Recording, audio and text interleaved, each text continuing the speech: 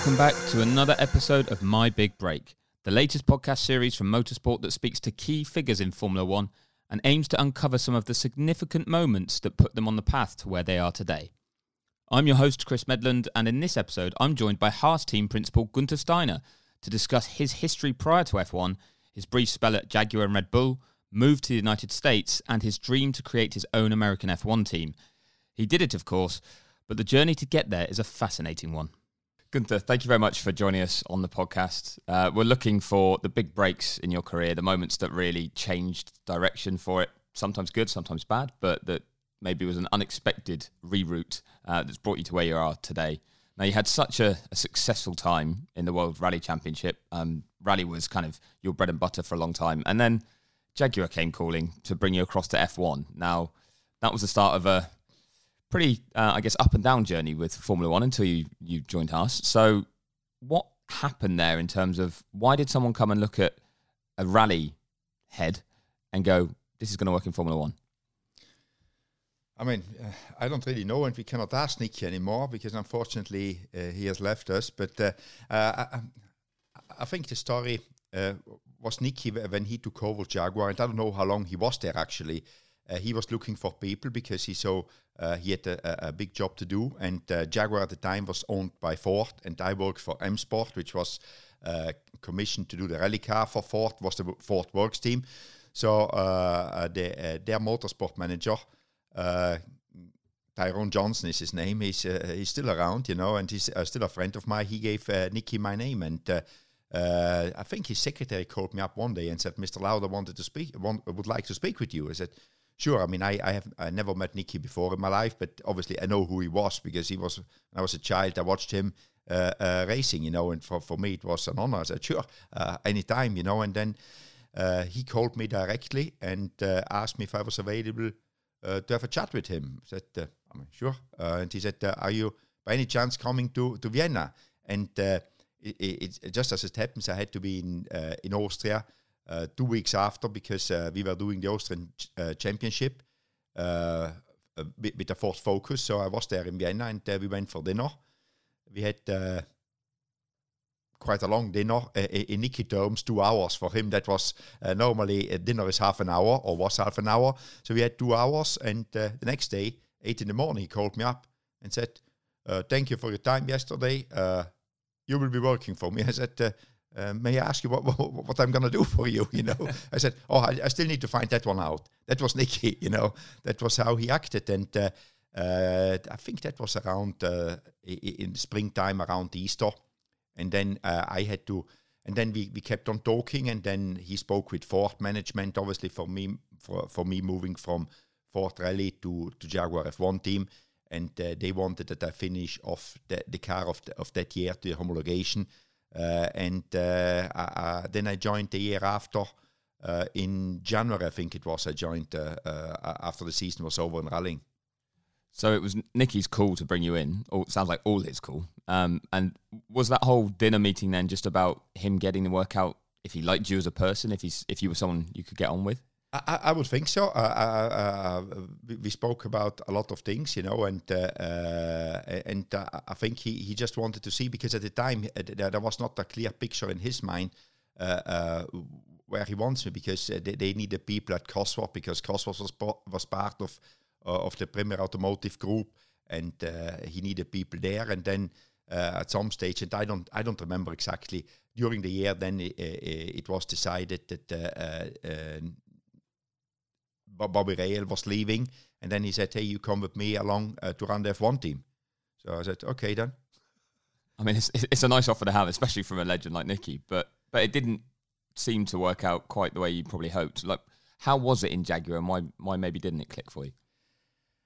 I think a big corporate taking over a race team, especially at the times, it was very difficult. There was no real understanding. Everybody thought that this is easy to do, to go Formula One racing. And I think when Niki came there, a lot of damage was already done, and he would need to, or we would have needed a year or two more to fix it. I think, to be honest, we were on a good way, but we were not given any more times because obviously there was different agendas within the company, what should happen and what shouldn't happen. And I would say Niki didn't fit the picture anymore. The good old racer, running a race team, it was more like we need to get corporate, we need,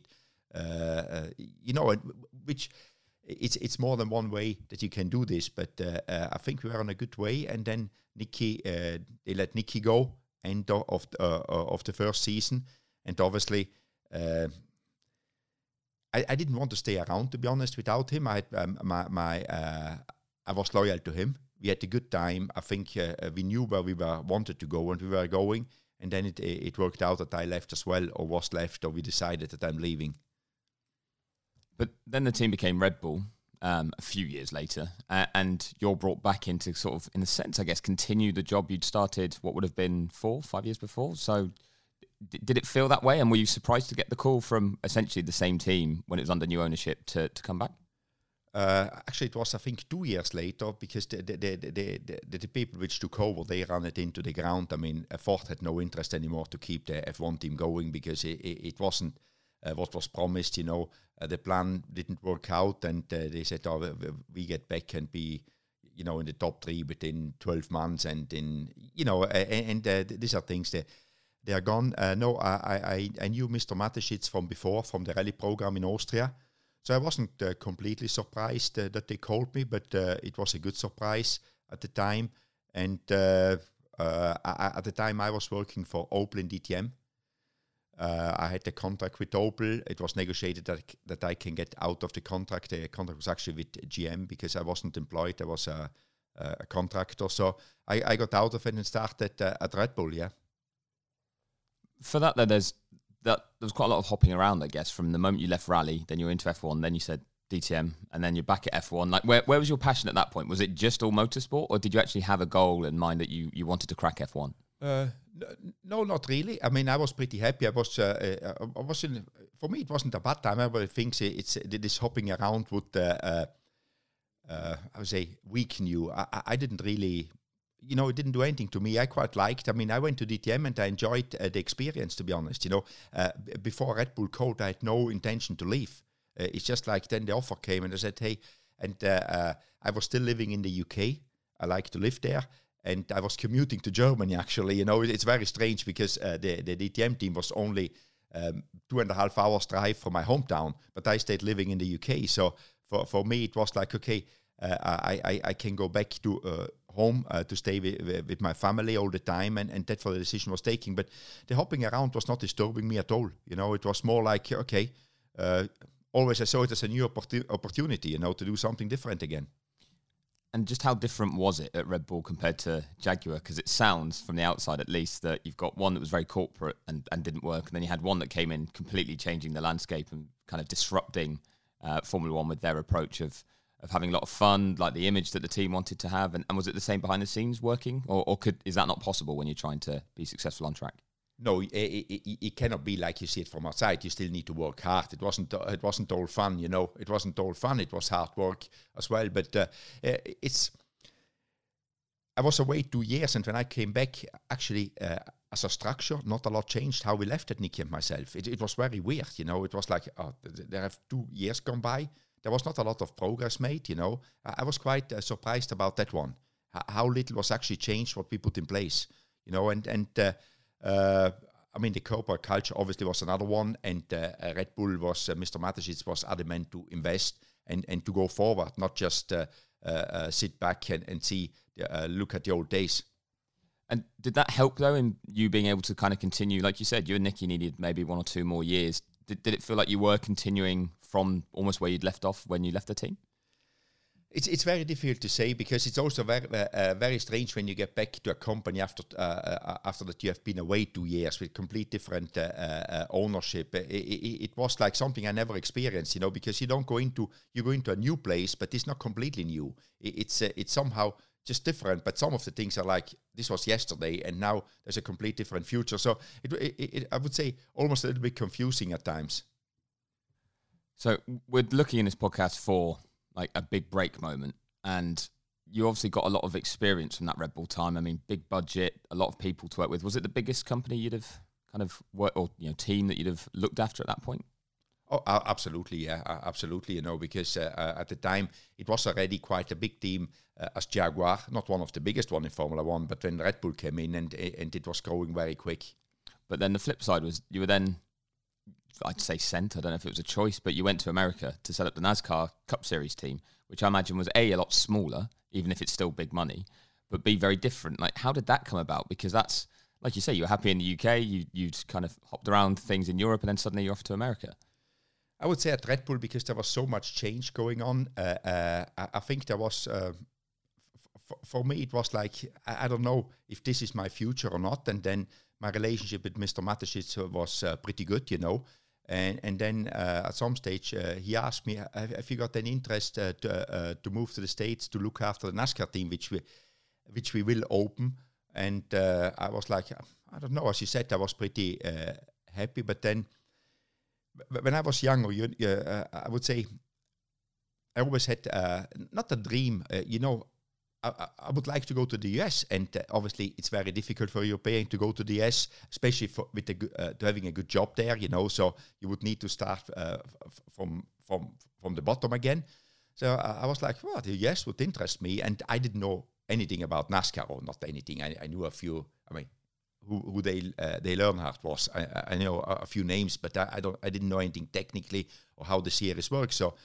I was like, I don't know if NASCAR is the right thing, and I had no idea where Charlotte was, to be honest, when we first spoke about, So it was one of these things. So I said, but the challenge of the US, pretty nice, So I went to speak with my wife, and we spoke about, and we said, hey, let's do it. We are still young enough to do this, If you like it, we stay there a few years, and if not, we come back. There's always something to do.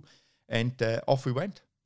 From an F1 perspective, did it feel like you were leaving the sport, though, at that point, to go to America? Because the links weren't so tight, were they, at that stage between the US and F1? I never felt that I'm leaving anything. I just changed. It's because even if you change job, I didn't think, this is gone now. I still had my friends in F1. I went to a few races after, even after I moved to the US. My friendship with Niki was pretty big, So we always were in contact. So I never, even in rallying, I still have friends which work in rallying.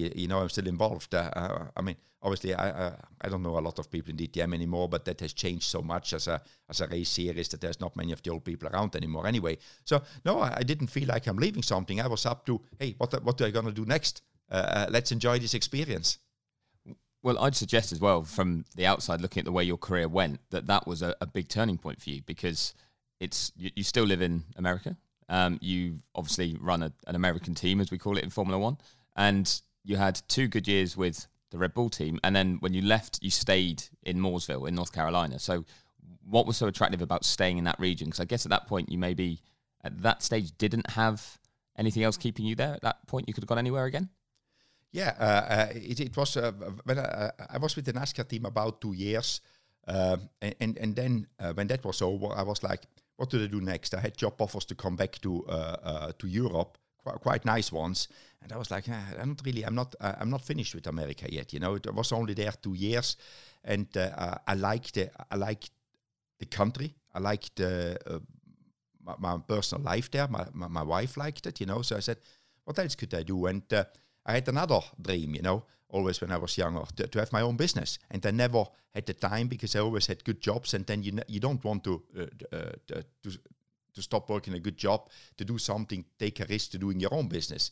Now, with hindsight, I should have done earlier, to be honest. But anyway, hindsight is a wonderful thing. So I was just thinking a little bit about what I could do there. And I got to know a lot of people. I knew my way around in American racing at that time. And I saw an opportunity for composites there, which was, I wouldn't say underdeveloped, but it was nowhere near the level technically as it was in Europe at that time, So I said, hey, maybe open a composite company would be a good idea to have something on my own, And it isn't on my own. I've got it with a business partner, my company Fiberworks. We opened it in 2009.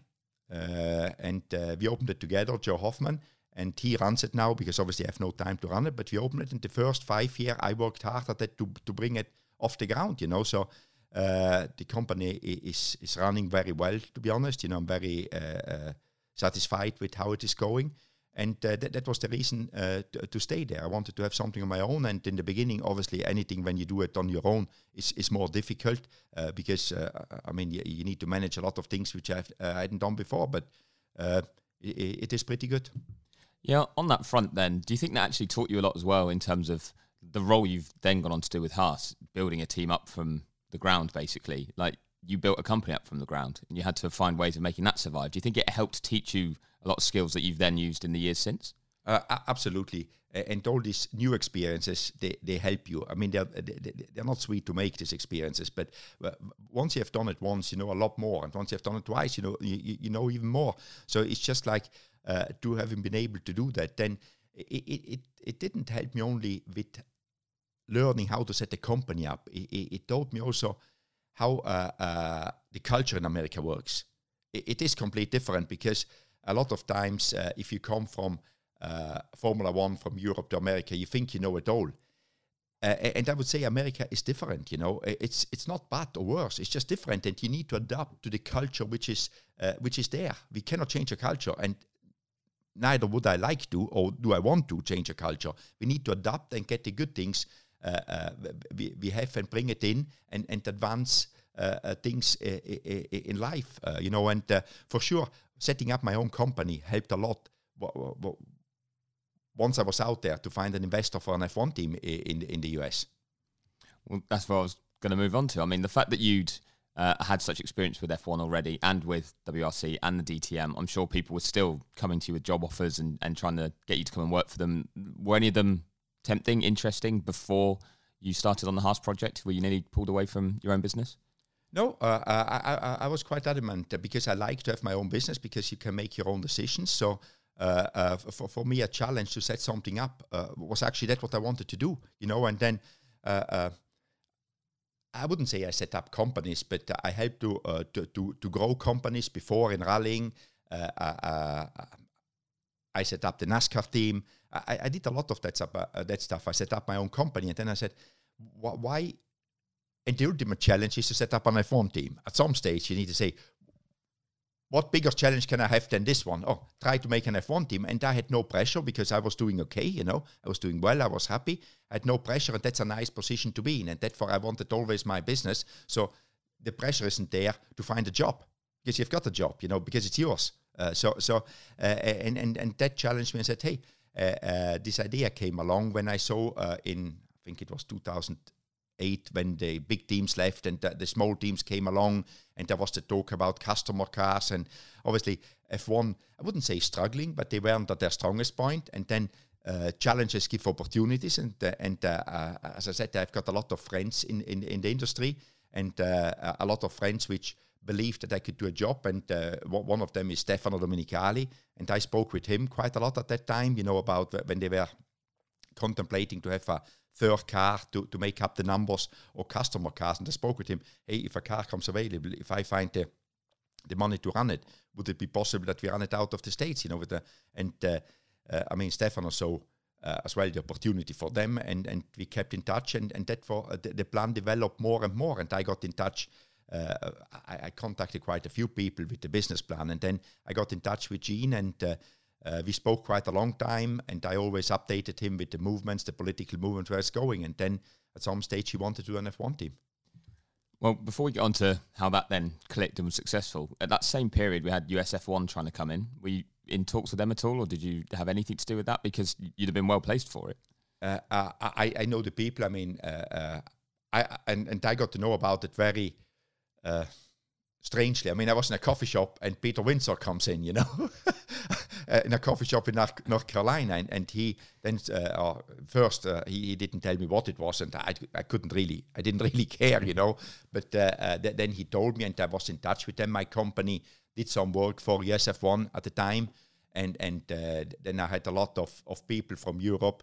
Bernie Ecclestone, one of them, calling me up to ask me what's going on, and I said, Bernie, I don't really know. I'm not involved on a day-to-day basis. I speak with Ken, and obviously they're down the road. They were down the road from my company, maybe 15 minutes, a drive. So I knew roughly what was going on. We was doing some work, but the idea actually came from there because the idea they had was good, you know, to have a US-based F1 team, because it was needed, you know, and somehow out of their failure, I created my idea to do it a little bit different. Yeah, I was going to say, did you look at how they failed essentially and go, okay, I wouldn't have done it this way. Like, you've missed an opportunity here, but I'm going to take it and run and kind of work on it.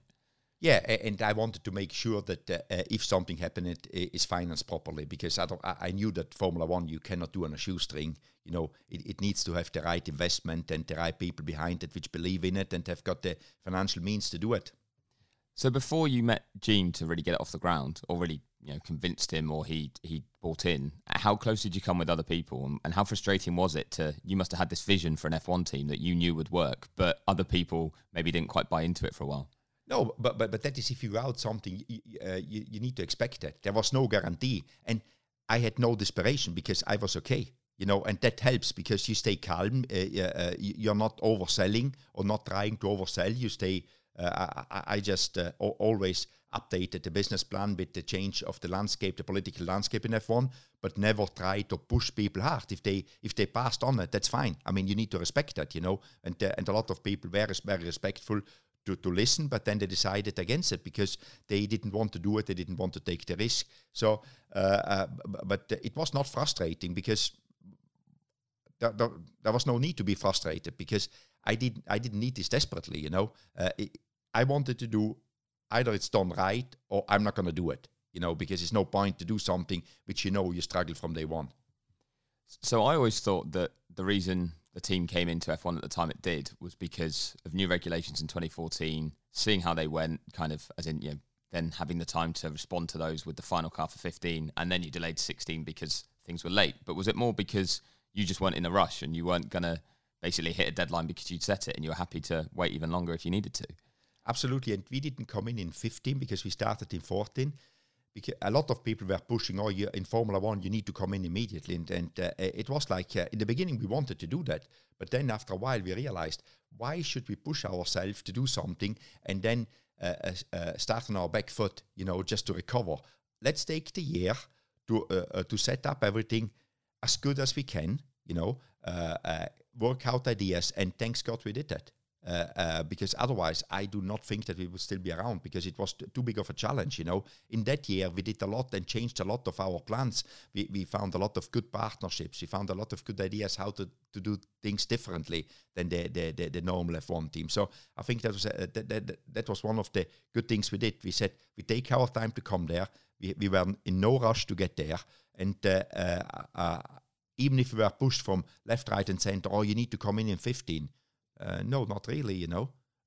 We've got a license. We can do it properly in 16. And I think it was the right choice. And how much was it kind of easier because financially you were well backed by the way you'd set things up, and with Gene, like, you didn't have to rush it through and start trying to get sponsors on the cards, that sort of thing? Was that a big help? Absolutely. Absolutely, because I could focus completely on setting up the company and the team, to set up everything. There was a few elements in here which were very good, and that is the reason why we are still around, in my opinion. Because in the beginning we took time. We had the finances. Gene did everything he said he was going to do. He didn't miss a beat. You know, he wanted to do this, and he was always available. But he was very supportive in what we were doing. Well, let's talk a bit about Gene then, because I guess without him, the team certainly wouldn't be called Haas, but yeah, probably wouldn't exist in this way as well. So how did you first kind of meet him and start to tell him the idea? Was it that you were looking for people and went seeking him out, or was it just like a chance meeting and eventually you thought, I should let him know about this? No, I was looking for people, and then I got to know Joe Custer, which is running the NASCAR team, when I was in NASCAR. And I hadn't seen Joe maybe for 2 years, and I ran into him somewhere, and, you know, we said hello, and just exchanged pleasantries, and then I thought I could have asked Joe if maybe Gene Haas is interested, because I didn't know Gene from NASCAR, because Gene is not a lot present, you know. So I called Joe up and said, hey, I've got an F1 business plan. Do you think Gene would be interested to see it, or would you want to have a look at it and to present it to Gene? So I met with Joe actually in a coffee shop again. It's not the same one, you know, another one, and I gave him the presentation, and we talked it through, and he said, I take it to Gene. I don't know what he will answer. It will be his decision, and I will let you know. So I gave everything to him, and maybe a month later, Joe called me up and said, hey, Gene Haas is in town because the Charlotte race was happening in Charlotte. Do you want to have dinner with us and talk Gene through until he gets to know you? Because he may be interested. Don't take it as he's interested. Just and there it started, And then I met Gene, and we kept in touch. We spoke in the beginning maybe once every 3-4 weeks, and then every 2 weeks, and then every week. And then he got more and more interested. But we talked about the project more than a year. I would say 1.5 years. At some stage, he said, "Okay, I want to do this." Once he was convinced that I could pull it off, and that the background was good enough. Obviously, we met with a lot of people in between, and I came with him to Austin, and nobody recognized him, and we met with Bernie and the whole thing, and we kept it very, I wouldn't say secret, but we kept a very low profile, because we didn't want to go out there and this is what we are doing, because then it doesn't happen. So, at some stage he said, let's go and do it, and then he said, how are you going to get the license? I said, I don't know yet, but I will get one, Yeah, that's quite a big thing you need for everyone. Exactly, yeah, that's a good start. He was like, yeah, how do you get our license, Guenther? I said, I don't know yet, but don't worry, I get one, and so we did. So when you took him to Austin, what year would that have been, 2013? For sure we were there, yeah, 13 we were there, yeah, 13 we were for sure there. And I think we came back in 14 as well, yeah, but 13 I think it was his first F1 race he came to. And were you trying to sell it to him at that point still? Trying to really show him what exactly. Introduce him to a few people, just show him around to see what is around. And at that stage, though, how long had you been talking to him? In terms of how long did it really take for him to push the button between your first meeting and going ahead with it? I would need to go back to my notes and all the plans, but I would say more than a year. Not I would say, for sure more than a year. For sure more than a year. So I would say we started in 12. So for that, though, were you doing physical work with the project? Were you getting trying to get a base or anything like that? Or no, not at the time. No, we started when Gene made the commitment. So you had basically all planned out on paper, but you hadn't been able to actually actively go ahead with anything at that stage. Correct, yeah. Everything was on paper. Everything was, we had the commitment from Ferrari that they would give us engine, all that stuff, but we had not put anything in place. And when we started to get the license, we actually had started already on the building, because once Gene decided he wants to do it, the first thing he did, because he had some land just beside the NASCAR team, and he started to build. So the FIA could see that we're putting buildings up and that we are actually doing some work. That must have been pretty nerve-wracking, though, because if you didn't have a license yet and you're saying, when we need to start committing money and effort and time and resource to building the team to convince them to give us a license, if you didn't get it, what a waste that would have been. How nervy was that? Because were you convinced you were always going to get the license, or did you worry about it at all? It's called confidence. It's called confidence, I mean, I didn't see why would we not get a license. There was, a businessman like Gene, he can afford it, he wants to do it. I got the vibe from him, this is what I want to do. I was confident I can do the rest of it.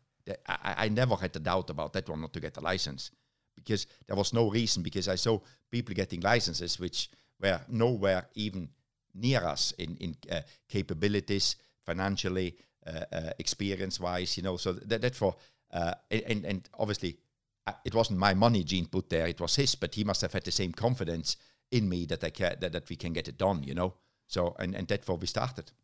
Did you have some of your own money in, though, based on how well your own company was doing, or was it all Gene's? It was all Gene's. No. The money for the F1 team is all Gene's. It's not my one. I cannot afford an F1 team. Well, I was going to say then, was that a sign of confidence in the sense that you were happy to take that on, or was that added pressure because you'd gone from it being your own money and your own company to someone else putting it up and you're working for them in a sense? But in these things, I take that responsibility very, very seriously. So if I say something, I normally get it done, So I was handling Gene's money like it would be my one. I never wasted anything. And obviously, I must have convinced him that we can get the license because otherwise he wouldn't have done it. I mean, he didn't get where if he wouldn't have made the right decisions. So I don't. We wasn't even discussed. Once he decided, I want to do an F1 team, Haas F1. I want to establish a team. There was nothing holding him back. There was never any. Oh, we shouldn't do this because we never know if this and that other happens. He was like me. Just let's do it. If there is an obstacle in the way, just let's get around it, over it, under it, around it, whatever we need to do, we get it done. There must have been a lot of obstacles in the way, though, between the two of you agreeing, let's go ahead with this, and turning up in Melbourne on the grid in 2016. Like that's a big old journey you have to do to build a team. Like how challenging were some of the moments? I think they were very challenging, but I don't know if I got lucky a little bit. I found good people straight in the beginning, which helped out, which were on the same page with us, to do this. And obviously, I've got a good network of people I worked with before, and I called a few in as well to help out, So there was just a lot of, and I never had a doubt it will fail. It was, and I don't want to sound overconfident. Obviously, hindsight now you can say it because we made it happen. But it was really a good feeling. It was a good vibe. I mean, the people coming in. There was never. I mean, there were obstacles, but that's the daily job you have to do when you set something up. If you don't like the heat, don't get in the kitchen. It's like it's one of these things where you just keep on going. It's an obstacle. Okay, you need to find a solution to it. And I think we always did. Did Gene ever doubt you? Did he ever turn around and go, or ask for updates or voice concerns, or did he just let you get on with it? I mean, first of all, that would be a question for him because maybe he wouldn't tell me. But no, but Gene for sure, he saw a lot of the obstacles we had and how positively I approached them, and I think he liked that. But he knew me by then maybe 2 years, and it's like, can we really get this done? Because he saw, wow, this is not easy. He realized pretty quick this is not an easy job, and I think at some stage, once we were established in 16, he said to me, if I would have known how difficult this is, I would have not taken the risk to do this, But in the end, it happened, so it's all good. Well, yeah, in the end, good, all good, huh? Yeah, no worries at any stage. There's still worries. I was going to say, was one of them with Ferrari? Because you mentioned Stefano and the relationship you had with him and talking to him about customer cars or whatever. And then in 2014, when you will have committed, he was at that time in charge at Ferrari, but very early in that year he left. Did that change the landscape at all? Did it make it tricky trying to continue? No, I wouldn't say. First of all, at that time we were well respected by Ferrari because there was a lot of teams before us which didn't do what they say they were going to do. We always did what we said we were going to do. And I didn't only know Stefan at Ferrari. I know from before also a lot of people below him, and a lot of people moved around, and there was never a doubt about as you said, there was quite a few changes, not only Stefano, then Marco Mattiacci came in, and then Mr. Montezemolo left.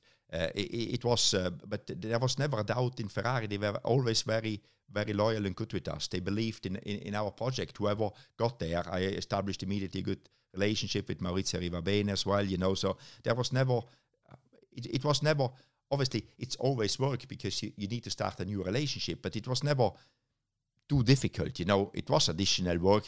It's much easier to stay with somebody, since 10, 15 years to work with than new people you never worked with. But I think because we did a honest job, all the people respected us for what we did. You make it sound so easy to select a Formula One team, but there must have been like some big hurdles, some big challenges. What was the biggest headache you had between, I guess, Gene putting the money in and actually having it complete and cars ready to run? It is easy. You see, it is easy. That's why I think you should start one as well, so you see how easy it is. Do you want to back it? I mean, you have to find that one yourself. But that's what you did. Yeah. I think that the biggest hurdle in doing this is finding somebody like Gene, which believes in the project, which can do it, which wants to do it. That is the biggest hurdle, and then supports you. I always had his back, because for sure there's a lot of people coming in and saying, "Oh, I would do this different, and why you don't do this like this." He stuck. If I explained how we are doing it, he was always okay with my plan. And there is not one big problem. There is a lot of small problems which you just, and I think the biggest thing is to stay positive and always keep on working on the small problems, because then no big one can come up. But you talked about how you always were looking for the next big challenge. Was Formula One and building your own team always the final challenge in that sense? Or did, as soon as you started on it, were you like, okay, this Formula One team needs to be a world championship winning team at some stage? You know, how big were you dreaming with the team? No, first of all, you need to be humble and say, first we set it up because there was a lot of teams which failed at the time. That is, I don't want to have a failure. And that Gene, he didn't want to have a failure, and we didn't, you know. And then, obviously, and then you build up on it. As you well know, we got a little bit kicked in 2020, last year with the pandemic, and we made a step backwards instead of making steps forward. But up to that point, we made good steps forward. We stabilized everything by finishing 8th twice and then finishing 5th. And then we made a big step backwards in 20 and 21. Now we have to come up. Now we have to go forward again. First baby steps and then the big step. And what should help is the budget cap, because now the playing field is a lot more level than it was a year ago. So there is the realistic chance that you can get world champion mid to long term. Before we really look at where the team's going, though, and maybe what it's been through more recently, there must have been a real moment of pride for you when you got to Melbourne and you had it all done and the cars were out qualifying and they're competitive as well. At which stage did you sit back and go, yeah, that thing I was dreaming of in Mooresville, where I was thinking I could build a Formula One team, when did it hit home that you'd done it? I think, as you say, in Australia, because after the tests, I was quite confident that we will not be really bad, you know. But I didn't know that we still had to. The race team was very young and so on. So in Australia, I think it sunk in. It's like, okay, everybody did a good job, you know. This is something not a lot of people would have expected, because it wasn't done for a long time. That's the thing. And now, as you said, people forget. Now they think it's all easy. Oh yeah, it must be easy, because how you did that, you came to the first race and you scored points. But then we forget about the 4 teams which didn't do that, you know. So the majority of teams still didn't have that success. So I joke about it's easy, but it's not easy. And I wouldn't put it down to myself. I see Gene is a big part of it, because he believed he didn't get distracted by all the people which wanted to tell him how to do this different, you know. Like when we came up with the idea to have the team split up in 3 countries. A lot of people called us the stupidest people on earth, you know, this will never work. But you just have to leave people their opinion and not even prove them wrong, because I don't need to prove anybody wrong. I just need to do my job, which I plan, and then if it works, they will be quiet anyway. They will have forgotten about what they said, you know. So I'm not going, people can have their opinion. I mean, I feel very comfortable with that. I mean, that doesn't disrupt me. But you know, when in Australia we got points, it was like, wow. I mean, if you would have told me that when we started 2 years before, that you will score points in Australia, I would have been maybe one of the first ones not to believe that. I was going to ask, and I still will, because I know you've just said that you didn't care about what other people thought, but was there nobody in the F1 paddock or even outside it that you kind of wanted to see their reaction, where you thought, yeah, I've just shown you that I can do this, I can run an F1 team successfully, that maybe didn't give you long enough at, say, Jaguar, under Ford, or at Red Bull? No, I don't really care about what other people think. I mean, that is my, and people which know me, they know I don't really care what other people think, you know. It's like, you're free to have your opinion. It's fine with me, you know. And what was the pressure like, though, in terms of, I know it was Gene's money, or a large chunk of it was, but you were successful yourself as a businessman. I guess if it didn't work out, you still had that to fall back on. Did that help? Did that take the pressure off, or did you still feel the pressure of having to build such a big thing? And like you said, no guarantee it would work. No, there is still pressure, because you want to deliver, because everybody's watching you. You know, it's more the emotional pressure, not the financial one. You know, the financial one with having my own company at that time, which was doing pretty well, you know, or growing nicely. I didn't have that pressure, which is nice not to have, to be honest. But there is still a lot of pressure from the public. Everybody looks at you, and I didn't want to make Gene the failure because there were so many failures, you know, and I would never point the finger at him because he did everything what he said he's going to do for us, you know. So I needed to make sure not to make it a failure so we don't look failures because, you know, when you just work for somebody, you always can wiggle your way out of it, you know. You can always blame something. But for me, it was like he trusted me, so I need to pay back that trust and deliver what I promised, you know, and that maybe was the biggest pressure, but I don't lose sleep over it, you know. I just work hard at it. But then how much was 2020 almost a step back to the time before the team was running sort of thing? How much did you have to go and find a way of stabilizing again, getting solid foundations, finding more finance sort of thing? How close was it to kind of all ending there? Yeah, it was a very tough time because in the beginning of 2020, when the pandemic started, Gene and the sport was in the place that some people spent over $500 million, you know, and that didn't make sense anymore for anybody, you know. It was just rising and rising, that cost. There was no cost cap in place. The pandemic came along. We didn't know if we go racing, if there would be any FOM funds coming to us. There was too many uncertainties, and it was just decided, the board decided, we lay low now for this year and see what is coming. And then, thankfully, the budget cap came, the new Concord agreement with the better, for the smaller teams, distribution key was introduced. And then Gene decided, yeah, let's continue, you know. But I mean, I had to make some commitments that I will find some additional sponsorship to his funding. And that was the next challenge. The challenges never stop for me, you know, but they're all things, I see them positively because they make you, yeah, you have to work hard, but it's positive work. For me, a challenge is an opportunity.